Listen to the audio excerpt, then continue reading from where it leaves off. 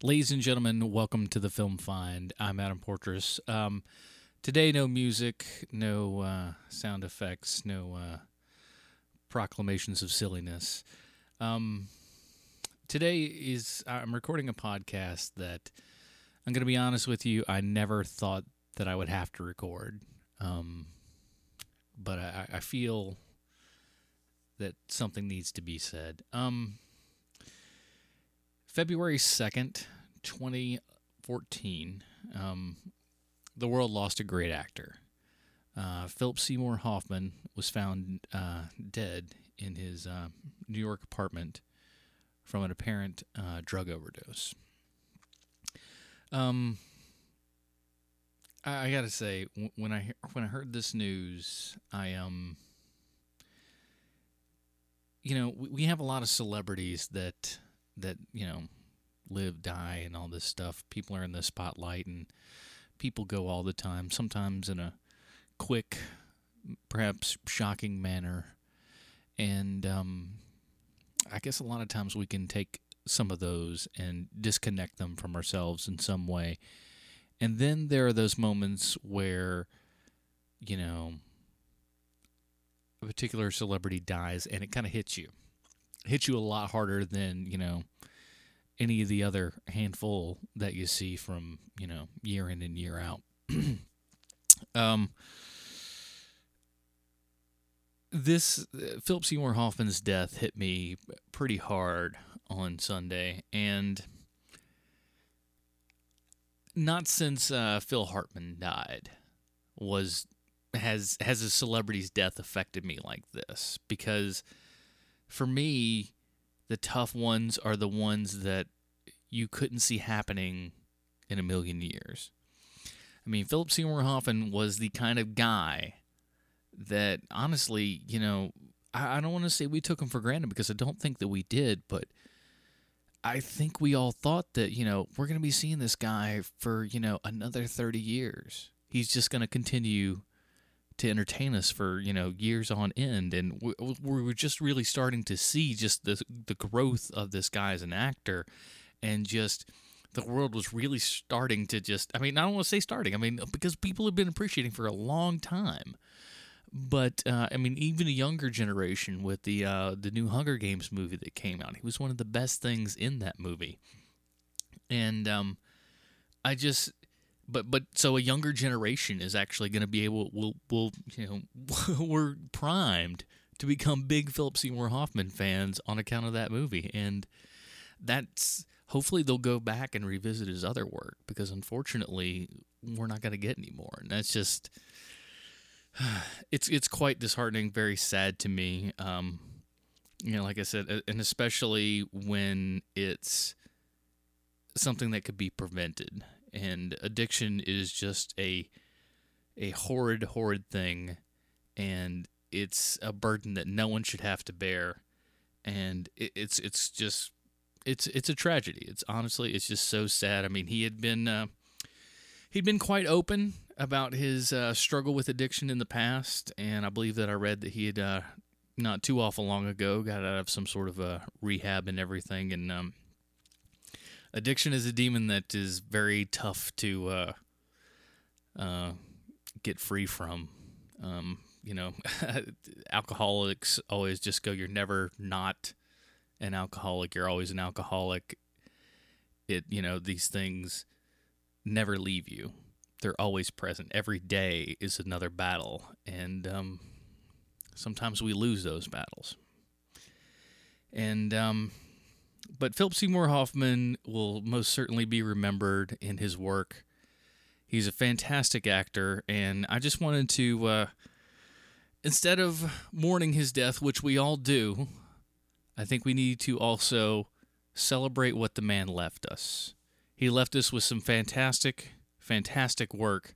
Now, I had initially planned to kind of do more of a production type show, put in some clips from his movies and stuff like that. But, the more I went in and tried to take clips and sort of put them in context for people and be able to kind of separate things out, I found that very difficult to do. So I'm not going to do that, but I do encourage you to go out, and I'm sure you're familiar with some of his work. Get familiar with all of it. I mean, the man gave us some great stuff. I mean, he went from, kind of a buddy sidekick almost thing to, I mean, he was a villain in Mission Impossible 3, for crying out loud. I mean, that's some range right there, He was most certainly an actor's actor, beloved by his own peers. And that is something that's just the highest praise right there. It's like when your own ilk goes, he's one of the best, that's when you know that you've really done it. And to be that kind of actor's actor, and to a lesser degree later in his career, a bit of a character actor, and yet to be known. A lot of character actors are, fantastic actors, but most of us don't know their names. Phillip Seymour Hoffman is one of those guys that kind of went from sort of character actor and jumped up to pretty much leading man status in some smaller films, but still, films no less. And of course, won an Oscar for his portrayal of Truman Capote. And I think his last, like I said before, he had his last work will be the Hunger Games sequels. And while good performances there, I really think his best performance to date would be in The Master as Lancaster Dodd, the kind of loosely based on L. Ron Hubbard. Fantastic. I'm going to leave with a clip from that, but before I do, just have this death of this beloved actor help inform your day-to-day life. If you know somebody with addiction, or feel that somebody may be headed down that road, by all means, do whatever you can to help that person. They might not even know that they're in this kind of situation. They might not even be aware of it themselves. Chances are there's an awfully good chance that they are aware of it and would like to do something about it, but can't. And you know what? When you go and you help those people, you never stop. Never stop holding them accountable. Never stop making sure that they're okay. Because, like I said, it is not something that is easy to do. There's a lot of dumb idiots out there who think, "Oh, why don't you just stop?" It's not that simple. If it were that simple, trust me, I'm sure there's a lot of people with addictive personalities that would stop a lot of their awful habits. But so look out for each other. And that's essentially what this is going to be, is, celebrate this man's work and also have it be a lesson to all of us to watch out for each other and help your fellow man. And at the end of the day, can't ask for much more than that. So here's a clip from The Master that I happen to enjoy. I think the last super amazing performance by Phillip Seymour Hoffman. That's it, and thanks for listening. What I just experienced, was that me? What was you, darling? That man in the armor, was that me? Yes, that was your spirit. Our spirits live on in the whole of time, exist in many vessels through time. This is the vessel you're existing in now, in 1950. Excuse me. As you all may recall, during the trauma that you went through while we were processing, Yes. it was of the utmost importance that you experience every detail, every specific detail through all of your senses of that memory, and that we go over it again and over it again and over it again until it loses its power. This is very... Excuse me. This is very important. Why it is important Excuse me. is if you bring someone out of a traumatic event back to the present time, no matter how carefully you do that, Excuse me. if you have not gone over the Excuse memory, me.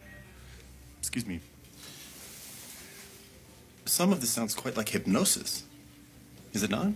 This is a process of dehypnotization, if you will. Man is asleep. This process wakes him from his slumber. I still find it difficult to see the proof with regards to past lives that your movement claims. Would you care to submit yourself to processing? Look through the telescope, as my friend said.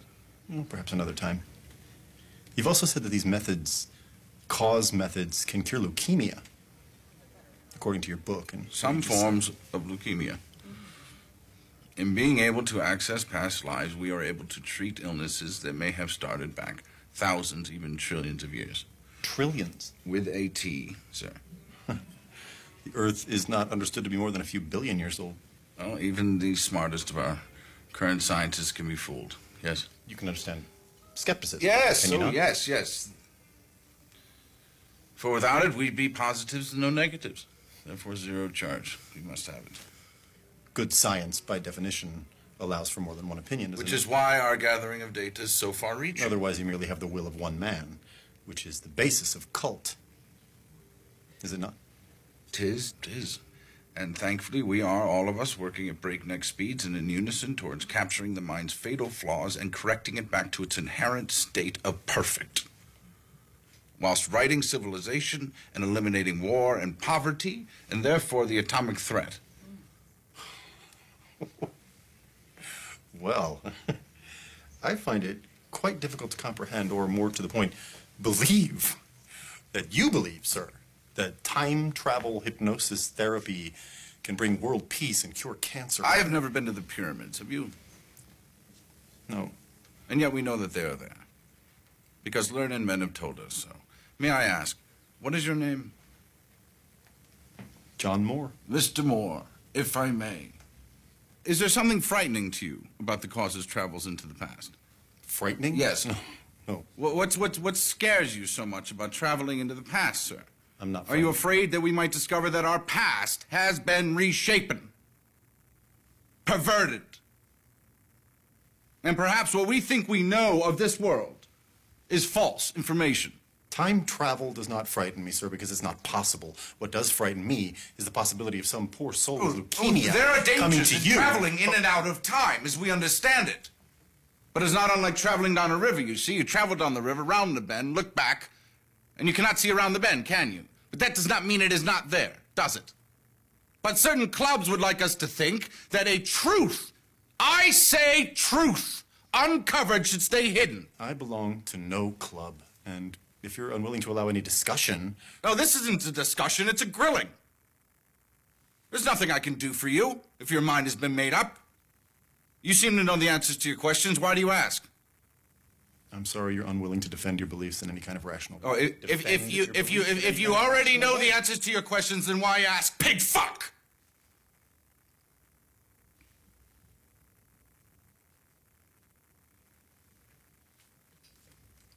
We are not helpless. And we are on a journey that risks the dark. If you don't mind, a good night to you.